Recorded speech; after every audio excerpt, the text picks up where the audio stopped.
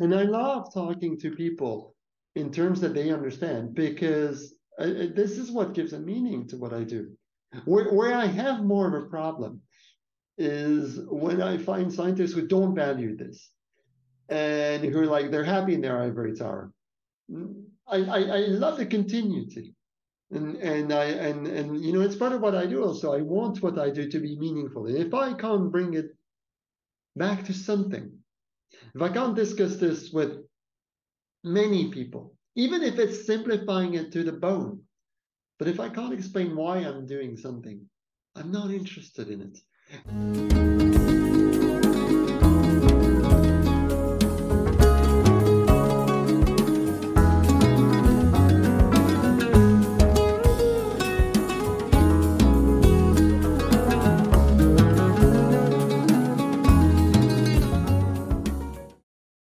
My name is Balázs Kegel, and this is the iScientist podcast, where we explore artificial intelligence, science, and the scientist behind the science.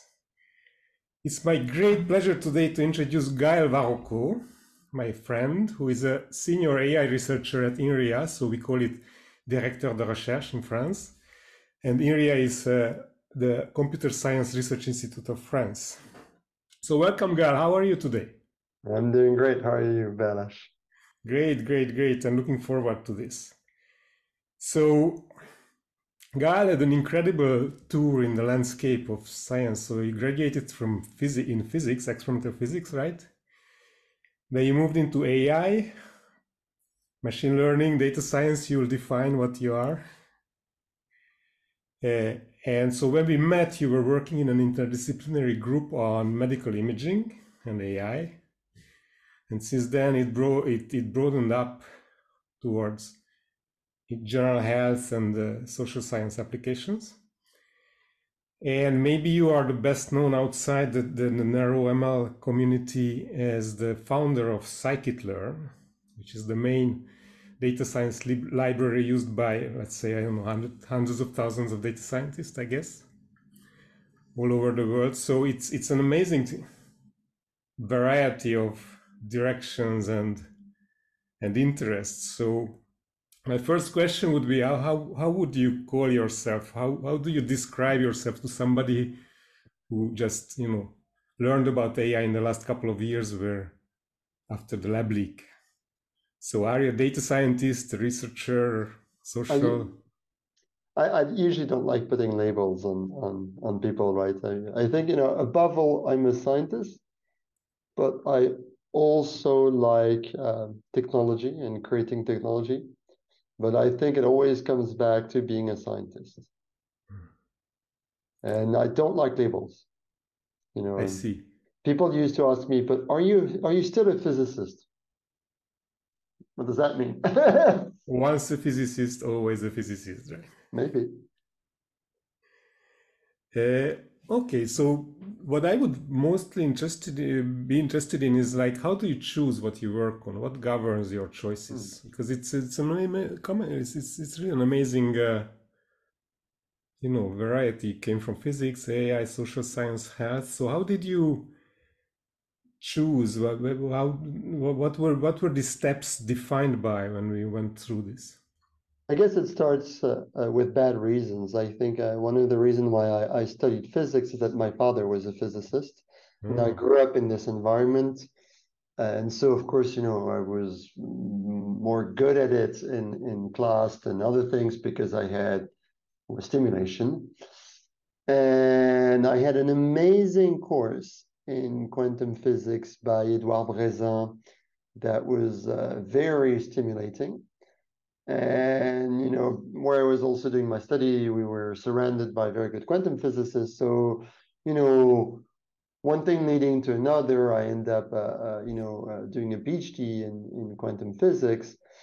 And I always liked computers. Computers were pleasant. From really early on, I would code on my calculator during class instead of listening to lessons.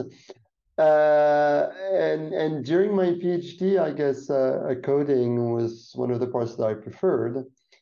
And after my PhD, I was like, do I want to go on in physics? I might want to be doing something else. And I moved to INRIA and to data science for neuroscience via open source software, because I was already doing open source software. And via the network, I meet someone who tells me, well, there are good things to be done. I visit them.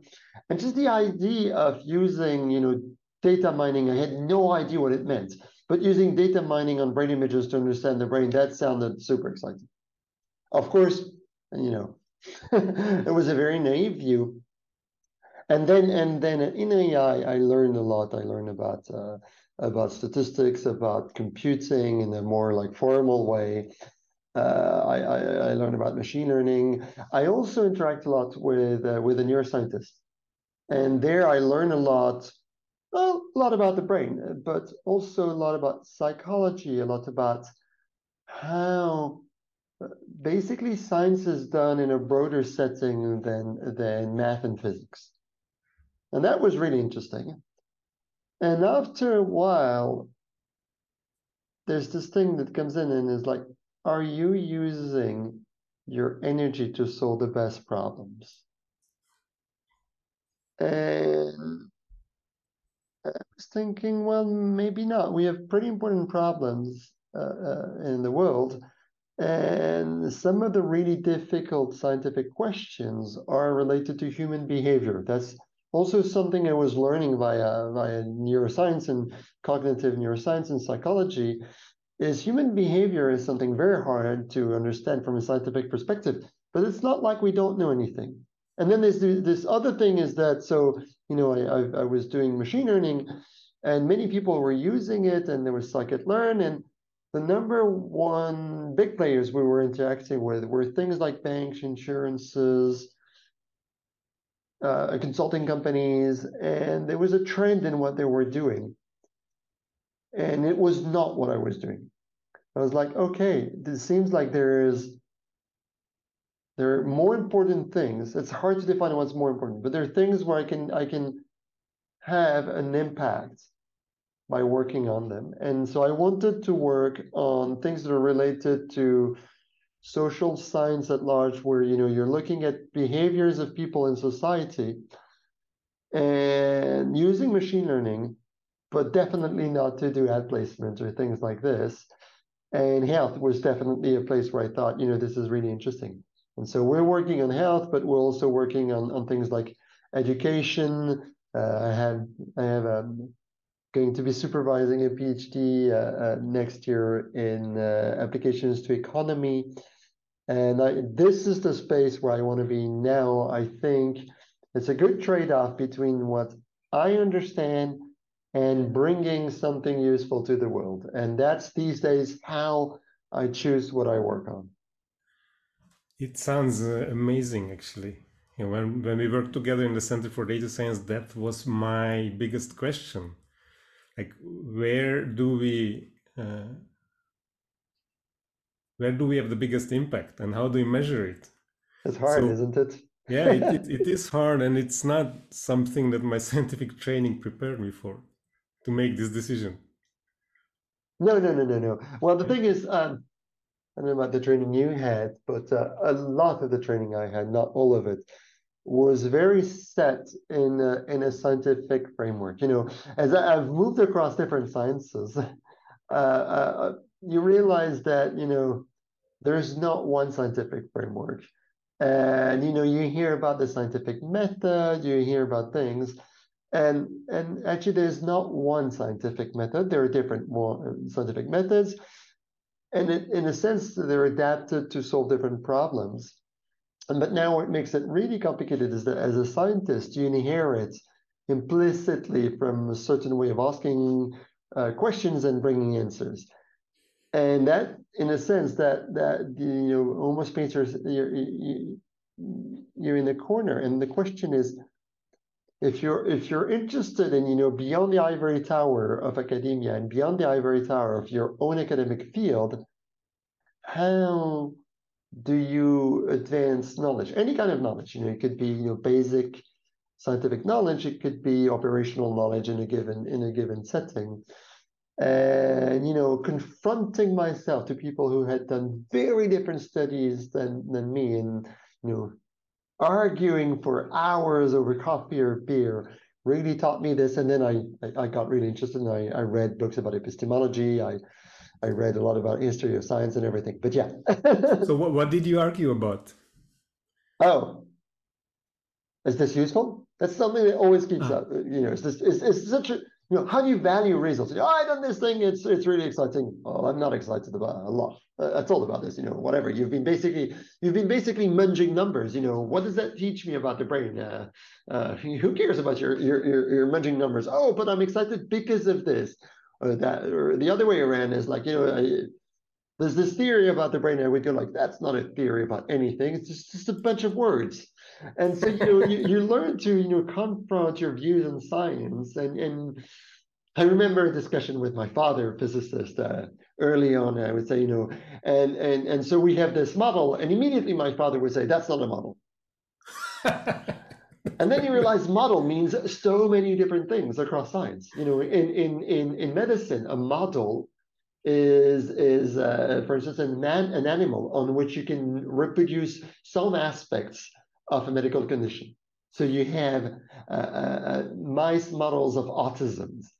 That's like, so model is, a very loaded term, and it's really interesting, what a theory is, what a model is, what's an evidence, what's a proof, what's an acceptable piece of evidence, what constitutes progress and what doesn't constitute progress. And then, the more you move around, and that's one thing I've always liked doing, is always try not to stay in my comfort zone and try to, convince people outside of my comfort zone. And that requires, by construction, playing their game.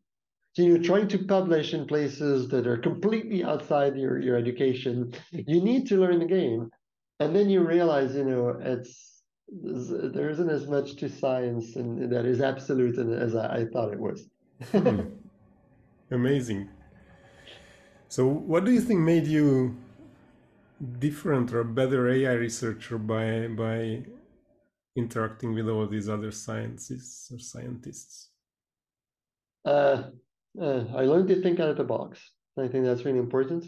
I also learned, so first I think, my training as a physicist is really good training, because a lot of AI research these days is empirical.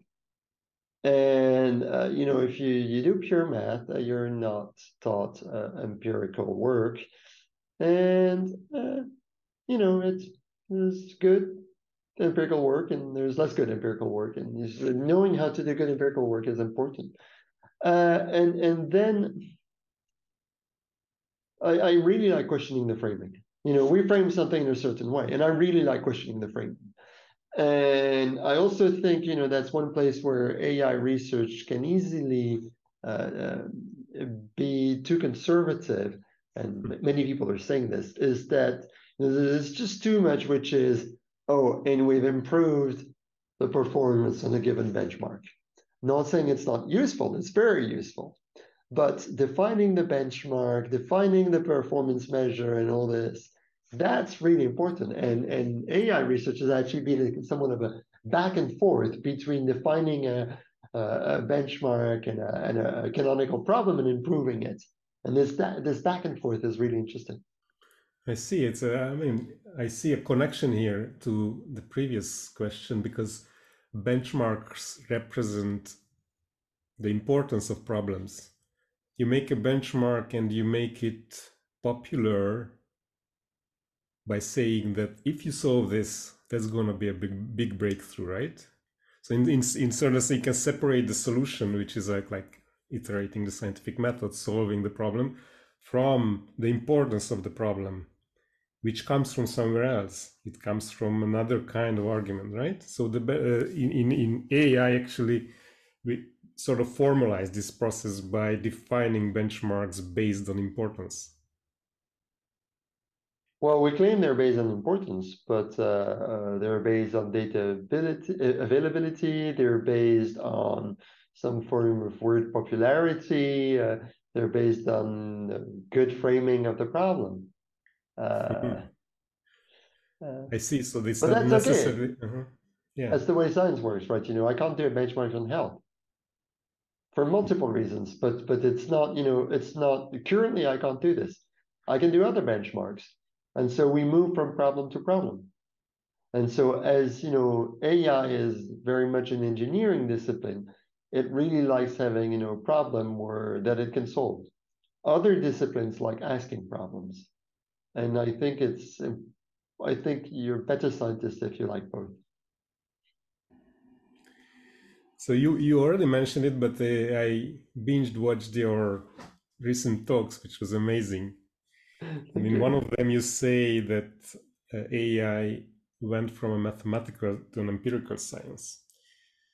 So for those who, just got acquainted with AI in the last years when GPT got out of the lab, what do you mean by that? And how long and what happened in AI that made this change possible or necessary, or why did it happen?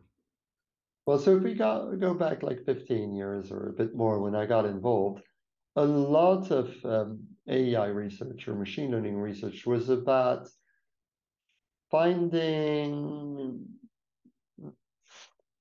approximations of mathematical problems by easier to solve mathematical problems, so typically convex relaxations, and then studying how we could optimize these things, we could minimize something. So it was a lot about this.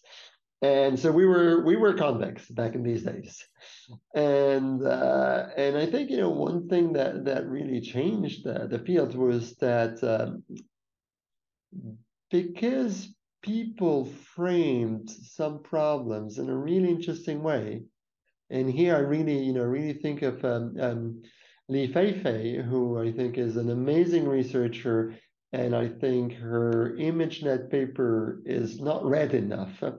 So what she did in framing the problem in the ImageNet paper was extremely powerful. And so this was more in computer vision, which is not what I was doing, but from what I understand, there was a bit of a rupture where people were tackling things in a very reductionist way. So basically tackling aspects of pose, all kind of different aspects of computer vision. And what she said is, how about this? How about we take a very large data set that is extremely rich. We annotate it in an extremely rich way, and they annotated the data set in a very clever way because they used WordNet, which was an ontology, and they mapped it to the image. And that's a very non-trivial choice. And then she said, okay, and then we get, performance metrics that are relevant. And, I don't remember what method they used to do the learning in this paper, but that's not relevant. They had framed the problem in such a useful way. And that enabled then us to realize that there were other ways of tackling the formal problem. And these other ways that were non-convex were really powerful. And some people had been advocating for this forever, of course. But, we're back into, what's important and what's valued. And framing the problem in a certain way suddenly uncovered the power of these things. I completely agree. I think she should have got the Turing Prize because ImageNet pushed the computer vision forward by 10 years. Yeah. And it's a pity, and this is actually part of the game that the people who design the benchmarks are not appreciated as much as those who design the solutions for the benchmarks. Yeah, that's a problem computer science has. Yeah. So talking about benchmarks, we actually worked together 5 years ago on a challenge on autism, and that was fascinating for me from a lot of different points of view. For example, how hard it is to really gather data for It this is. kind of applications, but also the outcome of the challenge was really amazing. This is going to be a little bit technical, but for those who are in I think they will appreciate this. So tell me about this autism challenge. How was it born, and what were the findings? Well, I can tell you how it was born because it has a long history. It was born many years ago, actually, because I was working with a PhD student on a specific problem, which is defining brain regions from the data. And we were like, how do we know those brain regions are useful? And that PhD student, Alexandre Abraham, was really brave because he was like, okay, one thing we can do that's useful is that if we're able to classify a medical condition based on those brain regions. And so he assembled a pipeline and he took the data set and he benchmarked the pipeline. And we reached out to the people who knew the data set. It was an open data set, but we reached out to the people who knew the data set really well. And then we worked together. And okay, so we could predict, but they were like, no, what's really important is to know whether you can predict across sites because there's heterogeneity in the medical condition. And so Sites, we worked. by sites, you mean like hospitals and Yeah, acquisition sites, so hospitals. And so we ended up predicting across countries, across continents, which is really interesting for autism because autism is a symptom-defined disease. And so, the question is, how much of this labeling is cultural? And so because of that framing, by the way, because of the framing that we could predict across sites and predicting across sites is actually non-trivial, we got interest in the application domain in neuroscience and psychology, and that paper was well cited. And so then the question is, a few years later, is can we do better? And that's where the challenge comes in. By then I had started being worried in the fact that we fool ourselves because we play with data until we find something. It's just too easy to do this, and so I had started, worrying that I can fool myself too. So I got excited about the challenge because it's about not doing it myself, and so having a sampling of other people, and importantly, not biasing myself. So that's why it was really interesting. And so, we run the challenge, and the way we run the challenge is that we gather as much data as possible. And actually, what started the challenge was that a friend reached out and said, well, we can gather a lot of data, so should we run the challenge? So we run the challenge. It takes a lot of time to set up the data. We have the people compete on it, and then and then we analyze the results post hoc. And what came out is that very simple methods were the best performers. And complex methods that people have been publishing about are amazing. Actually, were not very useful. I can't claim I'm that surprised, but it's interesting to see this happen. What was really interesting to me is that people were incentivized not to fool themselves, and yet a lot of them did. And I remember, after the fact when we gave out the prices and we discussed, the results. I remember some of the people were incredibly surprised to see that they had fooled themselves. And this was striking to me because I was like, people fool themselves. They have no idea they're doing this. And they're doing this with the best will in the world and the best incentives in the world. Yeah. That's actually it relates a little bit to my previous guest was Vava Gligorov, who you know too, and he said that in their big physics collaborations, it's like 1,500 people. The analysis goes through a collaborative review inside the experiment, and the way they check this, that they don't bias themselves, is collaboratively. Like everybody has their own pet questions to ask. You pretty much know actually who will ask what, but somehow because so many questions are coming at your analysis and everybody's looking at different aspects, at the end you have less chance to fool yourself.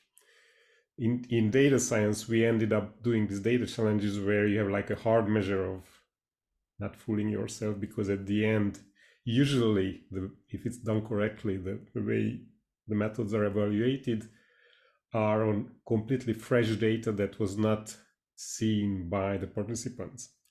And so in Kaggle, it happens a lot that the people who are winning on this, what we call the public leaderboard, the data that is given to them to train their methods, are falling down in the private leaderboards. It's very, very interesting.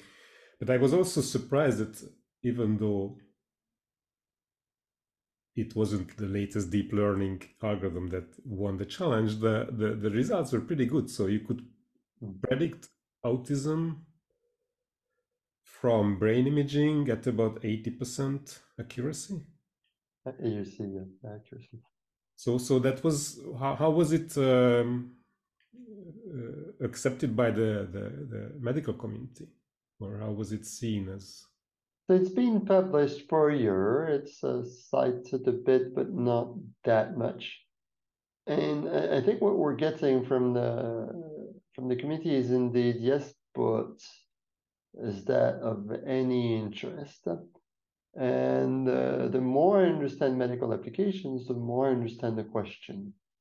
So of course, actually the question is not, the way I would rephrase it is not, is that of any interest? Sure, it's of some interest.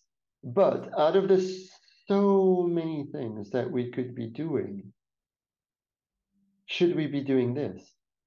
Given that a brain image is so expensive, given that that result is by construction an optimistic result in the sense that we probably didn't have any of the weak autism people in there, the light autism, and so there was no ambiguous case.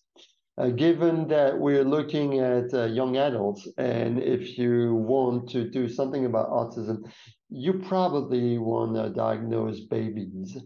So yes, I'm still convinced it's useful.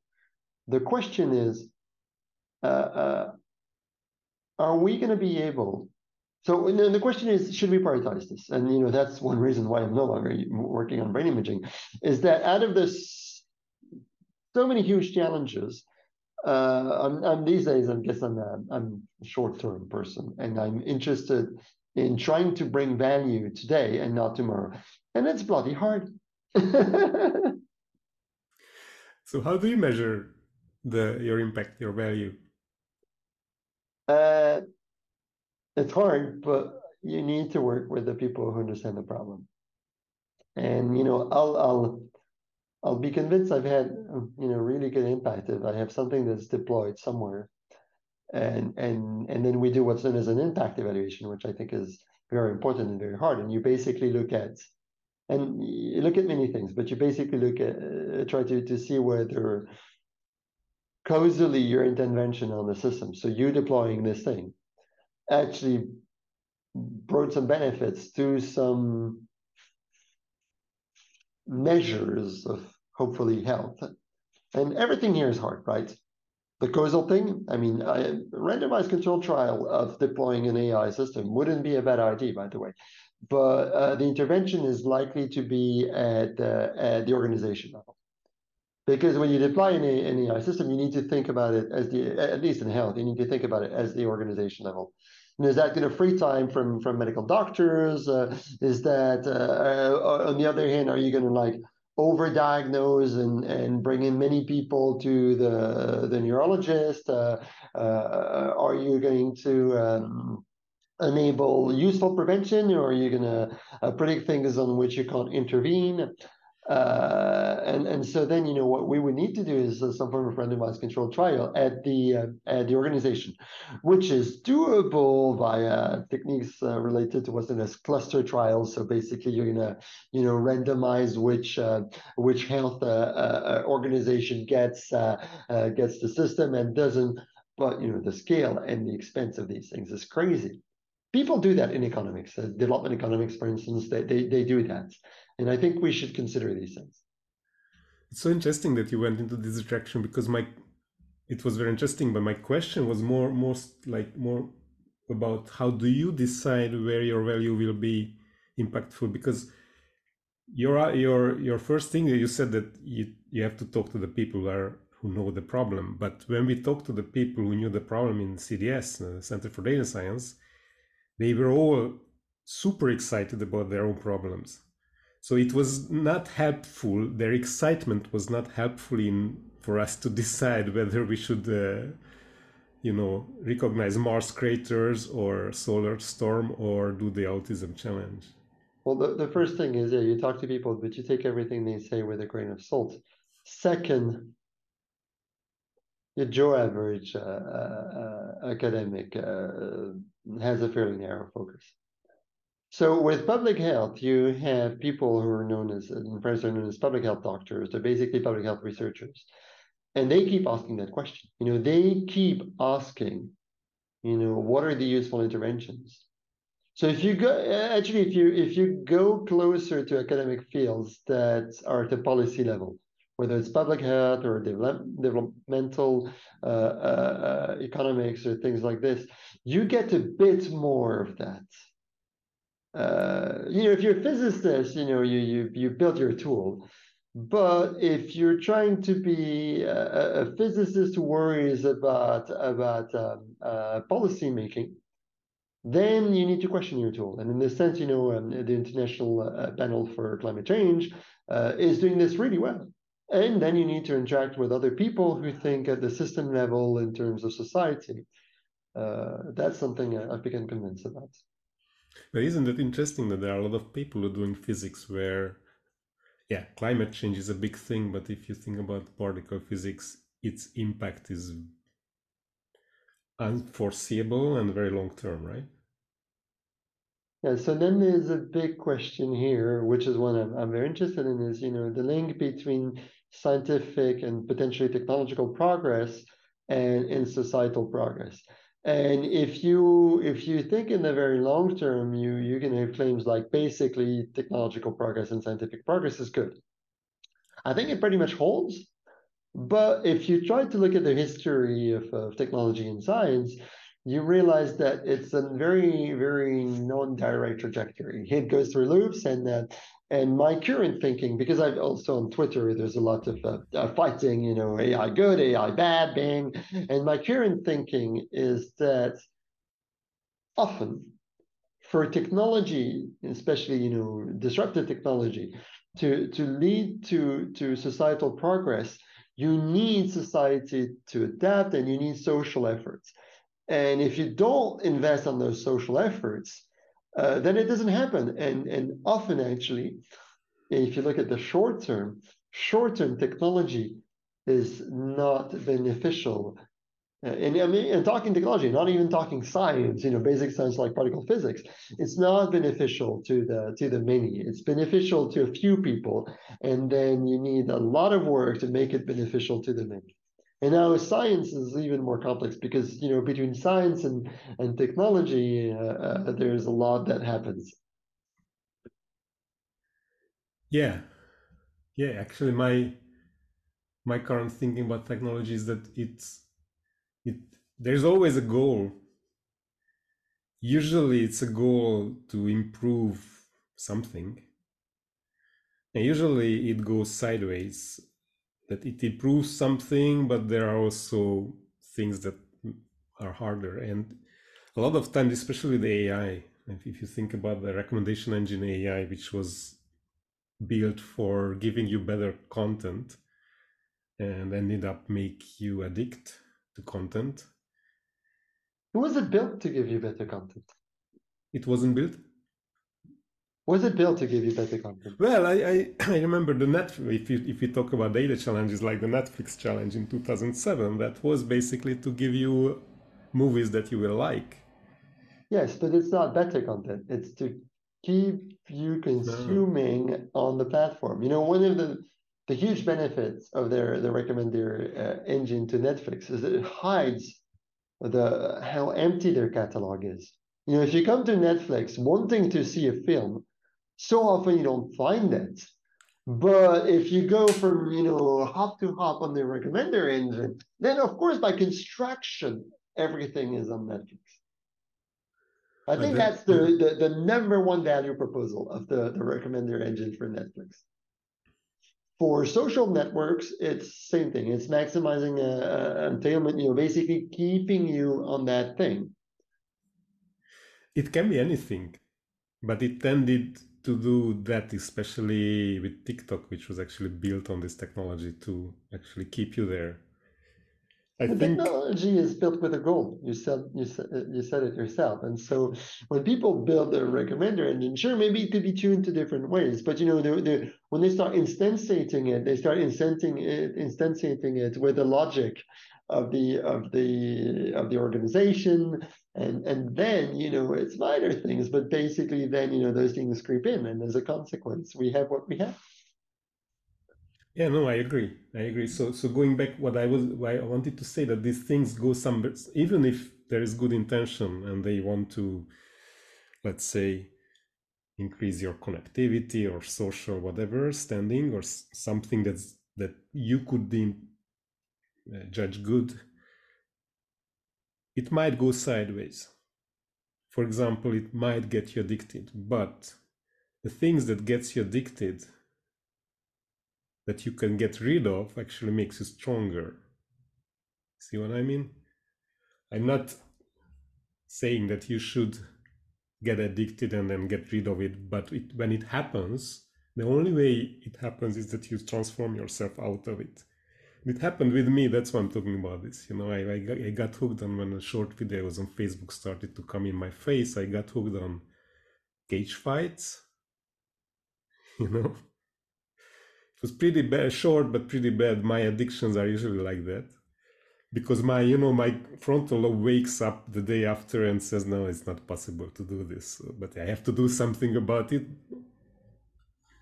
to control my other self that before going to sleep doesn't have any control. And so I did two things. One was getting rid of Facebook on my phone. I still log in on computer, but it's easier to control. The other is I went down in the dojo, because I figured out that the reason why I was addicted to that particular content is that something attracted me. So it was this mysterious, way of finding out. It's almost like a psychotherapeutic But how many process. people, don't do that? If you look at the history of smoking, of cigarettes, of tobacco, it's not good. It's not good at all. You realize that the system and the key decision makers in the system was not built in the interest of the people, and the individuals in the system were all parts of a wider logic, and they're all doing their job. Yeah, No, as I'm absolutely. I saying this, agree. I it agree. I reminds agree. me something, a Yeah. place where individuals were all doing their job and just executing orders that were coming, from above. That was part of a bigger logic. I mean, I'm talking about the Nazis, and I hadn't, ever made this connection, just doing it live. But the fact that you're part of a wider system, and you don't really question the wider system you're part of, because you don't really understand it. Anyhow, it's not your job, you're whatever, a programmer, a scientist. Um, it's dangerous. No, I'm not defending technology. I'm just saying that this is the way I see the world actually improving through these things. Yeah, we adapt. The world improved because we adapt. So, for example, I will have another guest tomorrow who has a book on Dante's Divine Comedy, where he actually goes through all the bad scenes, in the bottom of hell, and then the lighter scenes on the top of hell, and then purgatory, where people are like struggling with transforming themselves into somebody good.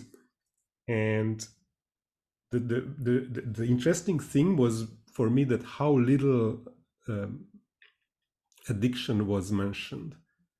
Like the only thing you could have be addicted to in 1300 was food. So it was called gluttony. And it was a tiny little group somewhere in purgatory who were struggling with food addiction, right? And through technology, actually, this addiction became sort of like the main minor sin that somehow keeps people closed. You see what I mean? So Yeah, it's there's this, I don't remember his name, but there's this notion in economics that wealth brings added quality of life to a certain point. And then there's a paradox where added wealth actually doesn't add quality of life. And so then the problem is that the reason why we have this is power, because money defines power. With money, I can do anything. I can board on the plane faster than you. I can get expensive hospital that will cure me. I can get all kind of terrible things with money, and so because at some point, more money doesn't bring better quality of life. You need to create other needs, and addiction is a good way of creating another need. That's my view of it. Like, you mean the system creates a need? Yeah. The system keeps creating needs, always, everywhere. Okay, so instead of going towards money, you go towards something that keeps you addicted. Well, no, that's the way you get people to go towards money. You want people to give you money because you want power. Yeah. And so because you want to get people to give you money, you need to create something for them. And an addiction is a really good way. Yeah, absolutely. Yeah, sure. What was surprising to me that this is actually a modern minor sin, because somehow technology made it possible to create, not only technology, also because we have enough wealth that we're in the extra. I see. Yeah. It's not only technology. I think it's also the fact that many of our countries have enough wealth that we're basically doing extra things. So we are higher up in the Maslow's pyramid, right? We don't, but that's it actually. That's what I was thinking about. Like in 1300, you really had to struggle to feed your kids, so you didn't have time to get addicted. Yeah, feeding your kids, staying healthy. That was already a lot of work, and you didn't have extra. Okay, so this is a great direction. I actually wanted to ask you about your relationship to money, but on the subject of open source and scikit-learn and incentives and that kind of cloud. Because I want to talk about a little bit about scikit-learn. I think because I don't think audio. So basically, let me say just this: like, everybody knows GPT now because it's out of the lab. For me, GPT is like your Formula One engine, with the V12 engine, and it really needs a lot of care and very good fuel to train on. But then you have scikit-learn, which is basically your power steering and your diesel dozer, the things that all the cars need. But nobody knows. Bicycle. I would rather picture it as a bicycle, even though people don't like bicycles as much as I like. I mean, or a small car. It's like a small car. Yeah, like you commute to a car. That's what it is. Okay. And it's also very wide. For me, it's like maybe the mechanician's toolbox that you don't really have to know. You just bring your car to the mechanician and they fix it. So tell me more about scikit-learn. Like, what is it? How was it born? How did you get into it? And why? Okay, so we're in 2009. I'm starting to understand machine learning, but I'm just starting, by the way. I come from a background, I come from a history of contribution in open source, especially in the Python ecosystem, which I had been working with during my PhD and at a startup in the US. And so I'm understanding this, and I start thinking, basically some of those algorithms are basic algorithms that everybody needs to have. They need to be available for everyone. And so the question is, how do we do this? And I'm not very happy with everything that exists. And so together with the person who was my advisor back then, Bertrand Thirion, we just decided, okay, we're going to invest in this, and we're going to ask INRIA to help us investing in this. And so one thing that was important for me is to build something that was for the Python ecosystem. And so I didn't want to build yet another tool because there were too many. So I knew that there was an abandoned code somewhere that was community owned. And so I basically contacted the person behind the abandoned code and was like, okay, can we take it and basically rip it apart? And so he was afraid, and he was like, sure, I'm not working on this. He was actually, the nice story is that he had started working on this, and then he went working on lower level things, NumPy, SciPy things that were more basic for the ecosystem. And so these things had improved so much that we could now build a tool above. And to me, the goal was to make those algorithms that are basically applied math algorithms available to a broader scientific community. For neuroscience, but also for physics. I came from physics. I think back then one of my plans was to go back to physics and work on things like turbulence with machine learning. I thought, this is a really interesting scientific topic. I still think it is, but so it's like, I need those tools for that.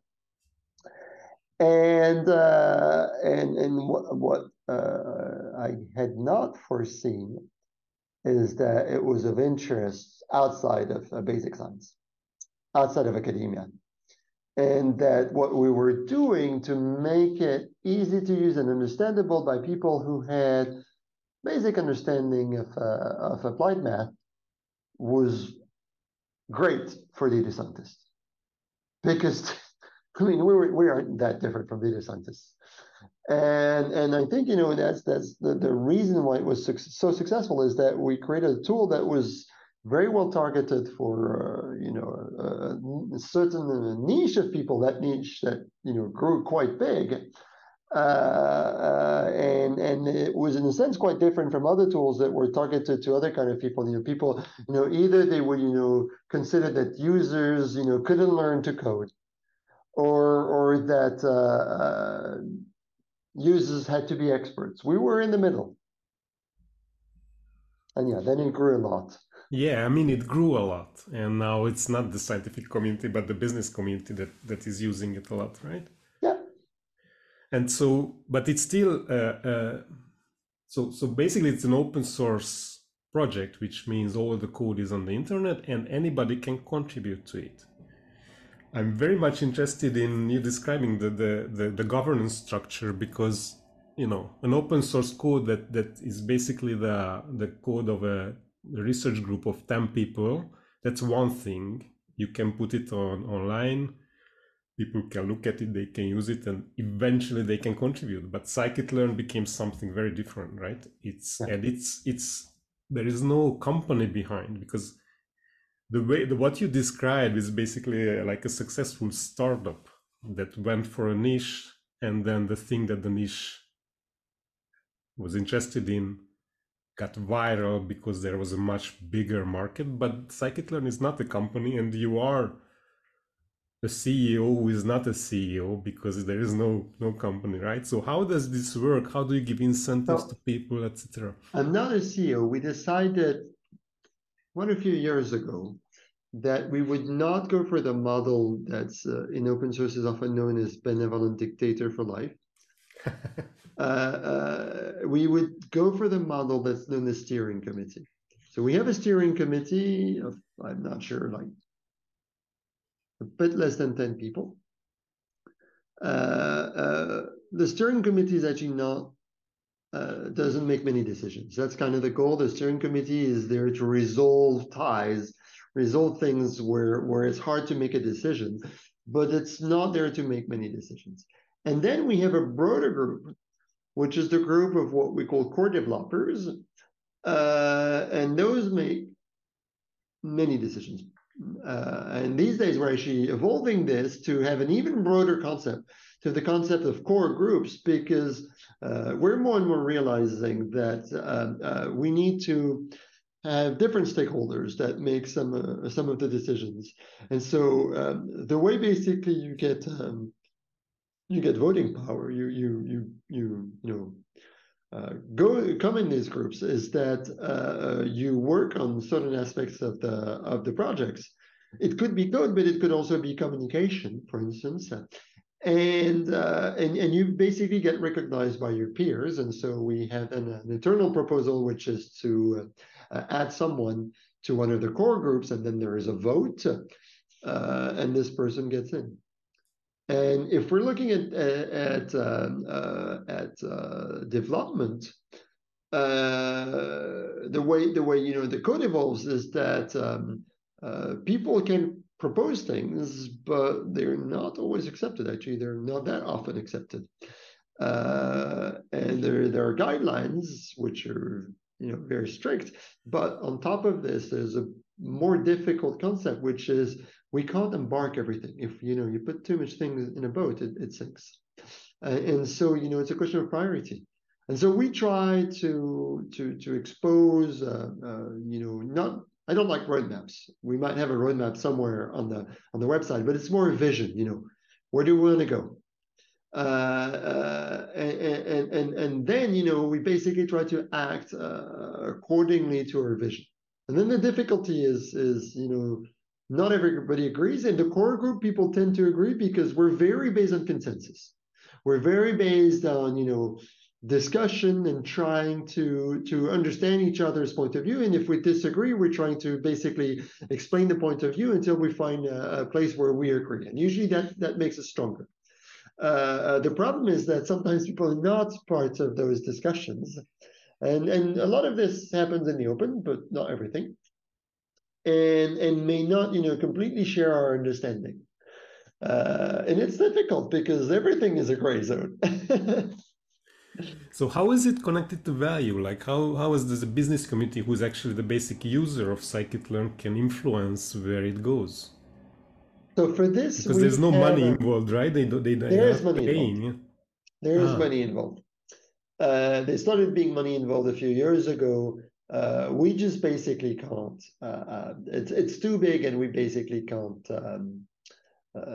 get it to run only by working on it during nights and weekends. That's not how it works. So as you know, because you helped with that, many years ago we were mostly funded by grant money, academic grant money.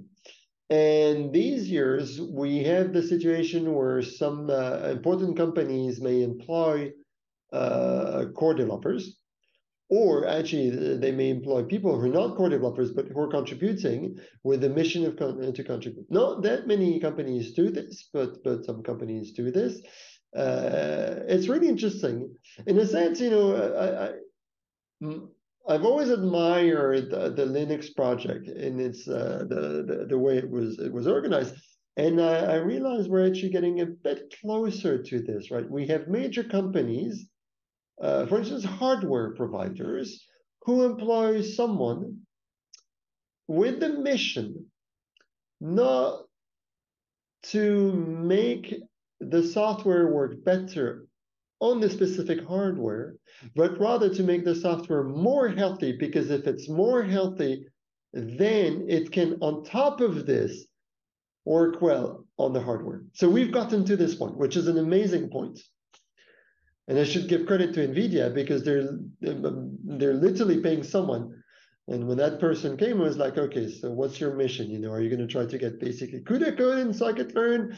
And the person was like, no, my mission is to make scikit-learn super healthy so that we can interact with NVIDIA.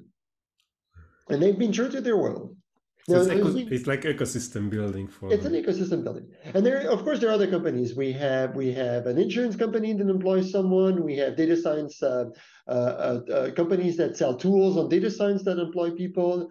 We have a foundation where companies that don't feel that they're big enough, or that they have the knowledge inside the company to grow and employ a core dev, that they can give money to the foundation and employ people, and then they get I wouldn't really call it voting power. They get consensus building power on the money they give. So it's really interesting that we're going to have steering committee meetings where people talk, and basically every person on the board explains their challenges and their priorities for scikit-learn. And then we try to do consensus building, and we're like, okay, different companies from different business points of view, what can we find that's important for enough people that we should invest on it? That's really interesting. So that's the current situation. And I think to grow more, we would need the red hat of scikit-learn, if you want to do the Linux analogy. So what's that model? Well, we need integration. Oh. What's missing is integration. So machine learning is only a little bit of the data science pipeline in the real life. So we need integration. We need integration to databases. We need integration to model serving. And we need someone who can be who can provide support and services on people who build integrations. Say you have an insurance company and you have decision-making logic. You don't want this thing to go down. You want somebody to help you architect the system, and you want somebody that you can call on the phone if you have like a super important emergency or a potential security breach, which is what Red Hat does. I see. How is it related to the deep learning ecosystem? I think it's complementary. So, you mentioned, Formula One. I think of monster trucks, but that said, there's this notion of appropriate technology, which is that you should build a technology to solve a problem, and you should think about the problem you're trying to solve, and that relates to the discussion we were having before. And I think it's a very important notion. And this is basically how I see scikit-learn. I work in health, and we work in hospitals. We need to work in hospitals. And then we're kind of constrained with the resources we have, the data we have. And I try in my research to be fairly agnostic to technology. I try to use the best technology, and I use deep learning sometimes. But scikit-learn comes back often. Very often. So, try to avoid using too big of a truck is an important thing for all kind of reasons. If we think, for instance, of GPUs, I think, they're only, my guesstimate is that they're only like 1,000 A100 in France. And, only very few actors have these. So if you become tied to hardware that is hard to get, you're losing your autonomy. And autonomy, by the way, is an important aspect of ethics in general, especially ethics of automation. So you don't want to disempower people. And so scikit-learn is about, how can we make it as simple as possible, including, not relying on too much data, not relying on too much hardware. Now, for some things, deep learning is the right answer. In this thought process of autonomy, pre-trained deep learning is actually super useful.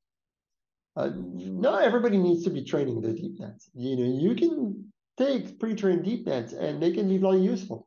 In no way are we going to do computer vision without pre-trained deep nets.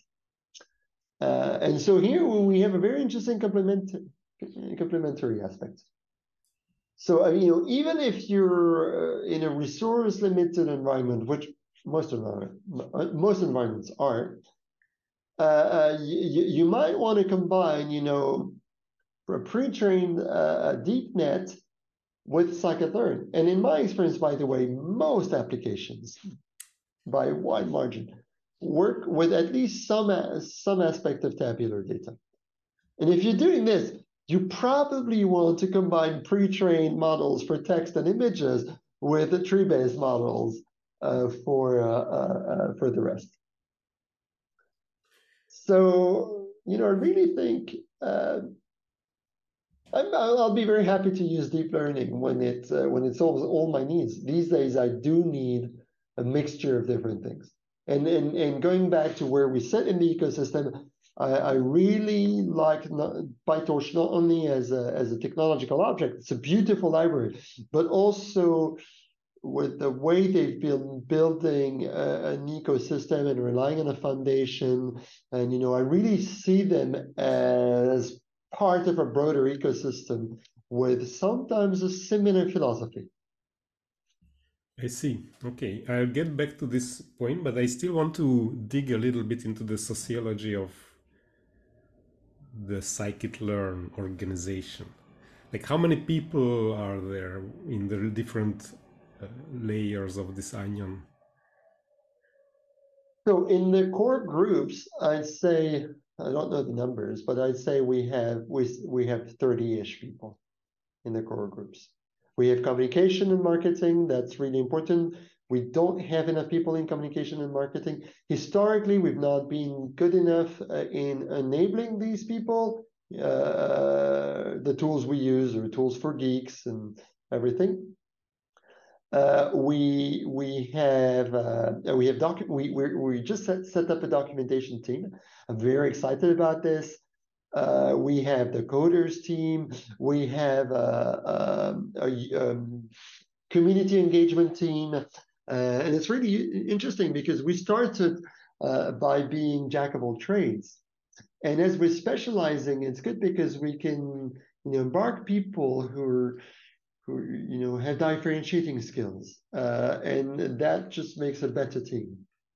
And this team is distributed, or are you in the same space? No, So it's mostly it's online, right? So the COVID didn't bother you at all because it was already. Yeah. Yeah. Yeah, it's mostly online. We have a lot of people in France. We have something like 10 people in France, but we have people worldwide. So I'm not at all familiar with the latest dynamics, but I remember maybe it wasn't even scikit-learn, but like open source. The tool we use is GitHub. There are issues that has to be solved. There are what we call pull requests when somebody wants to contribute. So there is a lot of sort of like, it's like a messaging system, right? You have something like a problem and then people start talking about it. And my feeling was that there was a lot of emotions flying around, which were really hard to manage because it was all written. And so as a team manager, when something like this happens in my team, it's much easier for me to resolve it by talking to the person. It's almost like a therapy session. And much harder if it's only written communication. So two questions actually. One is, what kind of people does it attract to work in this way? And how do you manage this sort of soft people management problems? In terms of kind of people, I think there's one thing really important in terms of the people who are successful and stick is that you need to have a strong will to serve a community of users, because it's hard work. People, it's not that people are unhappy, it's that you only hear about the unhappy people. That's normal. It's like it's a service mentality. It's like being a first line IT support. When you first line IT support, people only come to you with problems. It's really hard from a mental perspective. And so you need to be able to cope with this, which means that you need to see your value in the success of others. It's really important. It's basically, I'm going to work really hard to do this thing that is going to appear so minor for the user that's going to improve a bit the convergence of this algorithm or improve this error message. And because we have millions of users, because we do have millions of users, it's going to make an impact. It's going to make a difference. But I'm probably not going to see it. That's like the hardest thing. And the people who don't have this mentality can't stick around. The people who do, by the way, tend to be very nice people. They might be geeks with no social skills, but behind this, they have a good nature. And so that's the kind of people who stick around. And then how do we get this group dynamics? Well, first we sometimes talk to each other. So something that we really like is to all get in the same room and work together. We call this sprints. It's amazing. I've become worried about carbon footprints, so we do less sprints than we used to do, but we have a monthly meeting and we talk to each other. And whenever we try to see each other. Whenever I go by a city and I know there's someone, I try to see that person. It's also very pleasant. There's so much cold, sweat, and tears that goes in this library that you just seeing someone with whom you fought a battle against lines of code is just very pleasant. And this, by the way, has always been the case. I mean, I remember during my PhD flying to the US for a conference, physics conference, and getting to meet someone I knew through internet working on code, and that person by now got very famous. It's Fernando Perez of the Jupiter. You're meeting someone you've never met, but is an amazing friend. So there's a lot of this. There's a lot of human aspect. And then back to written culture. You can do things by writing. I actually like some of the writing. It's choose your words carefully, try to be positive, and you can do a lot. And so you can impact many people.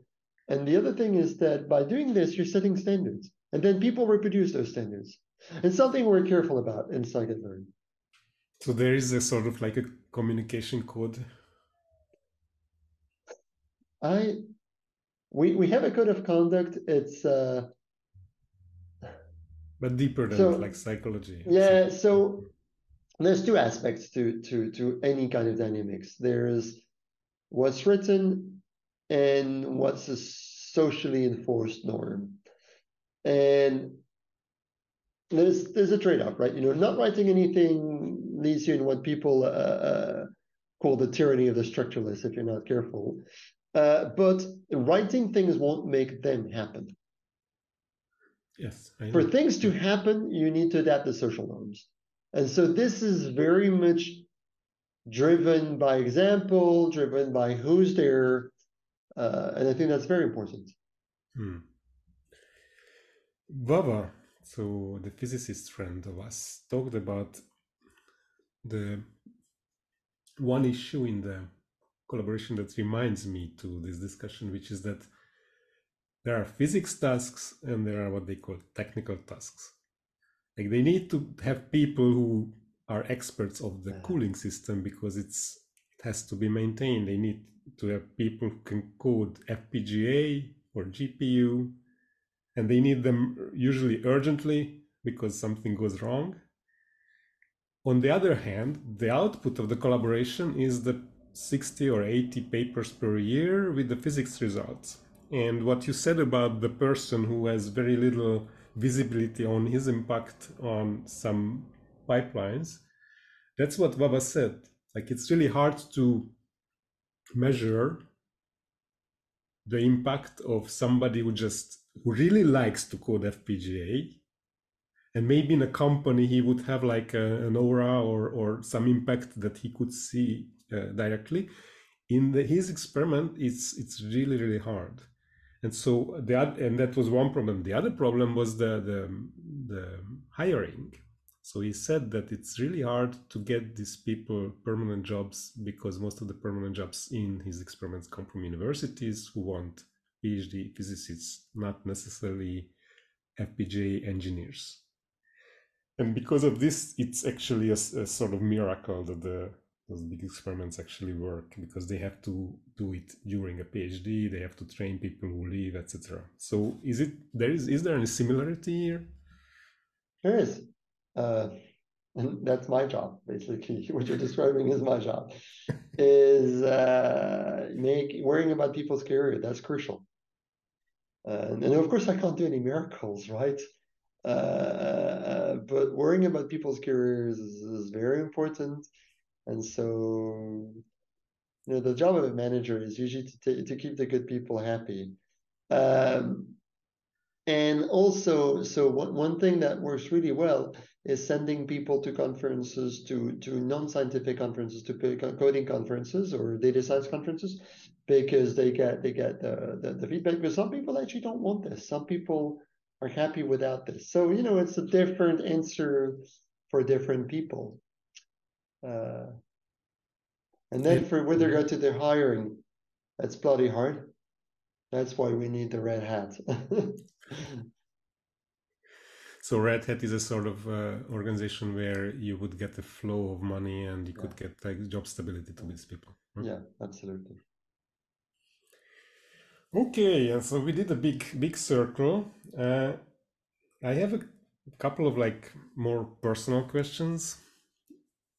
I had a really hard time when I still, but especially when I was doing hardcore academic research, to bring it home. I almost felt like I had two lives, one as a scientist in the lab doing the science and one at home doing the normal human stuff.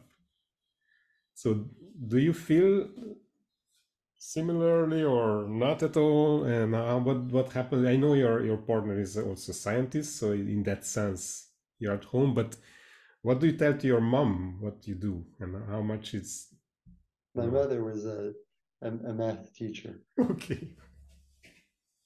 No, I have no problems. No, not at all. One thing I really enjoy is talking to people who don't do what I do. I find it fascinating. The other day I was taking a cab to come back from a conference, and so the cab driver asks, "So you're a bunch of computer people, right? That this building is computer people." I'm like, "Yeah." Oh, and what do you do? Do you do AI? Yeah. And like anything in AI? Oh, I'm interested in health and AI. And then we basically start, talking, impact of AI in society and AI ethics and everything. And I love talking to people in terms that they understand, because this is what gives a meaning to what I do. Where I have more of a problem is when I find scientists who don't value this and who are like, they're happy in their ivory tower. I love the continuity. And it's part of what I do also. I want what I do to be meaningful. And if I can't bring it back to something, if I can't discuss this with many people, even if it's simplifying it to the bone, but if I can't explain why I'm doing something, I'm not interested in it. And I think, by the way, it's something important for many scientists. I think many scientists should worry about this a bit more, because this is how you write a great introduction. And because, we tend to write the papers for the people who do exactly the same thing that we do, basically for our reviewers. And even for our reviewers, people always complain that they didn't get a qualified enough reviewer. But the paper should be written for the whole community. And our community is huge. And ideally, the research, not the paper, but the research should matter to more than our community. That's something I'm passionate about, and that's why I love my job. It's because it allows me to think about many things and try to bring it home. Yeah. I think we are lucky. AI has become an icebreaker in taxi. AI is an icebreaker. It wasn't like that 10 years ago. But everybody knows GPT, so in that sense, we can be thankful for OpenAI. Okay, well, thank you very much, Gaël. The last thing I usually ask my guests is to ask me a question. Like, what would you like to know? What excites you? What excites me? Well, this podcast. Nice. And the blog. Why? That's what Baba asked also. It's very much connected to what you just said about the taxi driver. I want to bring science closer to people, but it has a very deep psychological reason that I recently figured out. It's basically, I want to be seen, right? And everything you describe, I completely empathize. The scikit-learn coder who has you, who actually you validate him, and actually the value that maybe is far away comes through you. I often felt in the scientific community that person was missing. Like we had this, even the process of submitting a paper, getting anonymous reviewers, it takes the human out of the picture. You get, of course, very happy when it's accepted, but even then you had like a really good reviewers who you cannot thank, right? So that's sort of that was one reason why I went into industry, because I wanted to be closer to the people or to the customer or inside the company who would benefit from what I do, and I wanted to know them personally more than just through anonymous reviews. So then, one thing led to the other, and then I figured that it's the right time to do a podcast where we talk about AI and we talk with the people behind AI. I also want to do much broader than just AI, and even broader than scientists, because I'm very much interested in psychology and even like organizational sociology. I mean, you saw it in my question. It's still science, by the way. Some of it is science, but I would say that like the value question, the why question is profoundly non-scientific. It's not a criticism of it. It's just it's an orthodox philosophy then. Yeah, of course. Yeah, so philosophy sort of connects it, but also theology, psychology, sociology, so all these things, and of course all those things have scientific aspects.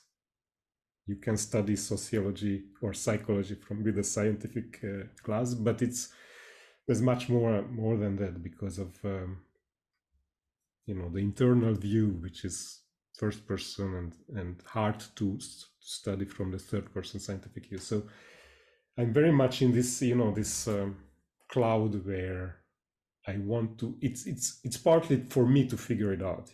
I found it not very easy to just write in my ivory tower, just listen to YouTube videos and write. So I wanted to do something that's more dialogical, because actually the best thing is when we discover something together. You had a couple of moments when you said that you're just making it up, which is actually a good thing. That's why we talk. So these are the things that excite me, and also there is the blog but I use the blog also to clear my mind, actually, because it's by writing things you can auto-clarify themselves. Always. Yeah, exactly. Always. And it's almost like a dialogue with myself. I write something and then it generates something, the mysteries of these thoughts. So this is what excites me, and of course I'm also very much excited by my research at Huawei, which I'm trying to connect to all these things. So it's basically about agency, reinforcement learning, planning, thinking machines, and then putting them into hardware that we interact with. So that's basically like the big picture of the research we do. And so yeah, I'm at the point in my life where I'm pretty happy and have a lot of things to get excited about. Yeah. I think that's important. Staying excited about things is a good way of staying happy. Yeah, and then there's also a lot of things I do with my body that I really enjoy, and that's recent. When I realized that psychological issues are easier to heal through the body. Yep. And cycle to work, it's 12 kilometers bike ride, and it's really important for me. Yeah. So physical and also movement, and also relational movement like dance and stuff, and jiu-jitsu, which thanks Facebook. Nice. That's like how life is. Yeah. So thank you very much, Gaël. It was a great pleasure talking to you, and I enjoyed it from the beginning. I was a bit nervous in the beginning. Oh God! It still happens, Well, thanks a lot, Manish. It was a real pleasure for me too. Yeah, thanks, and hope to see you in real life soon. We should. Yeah. All right. Bye. Thank you. Bye.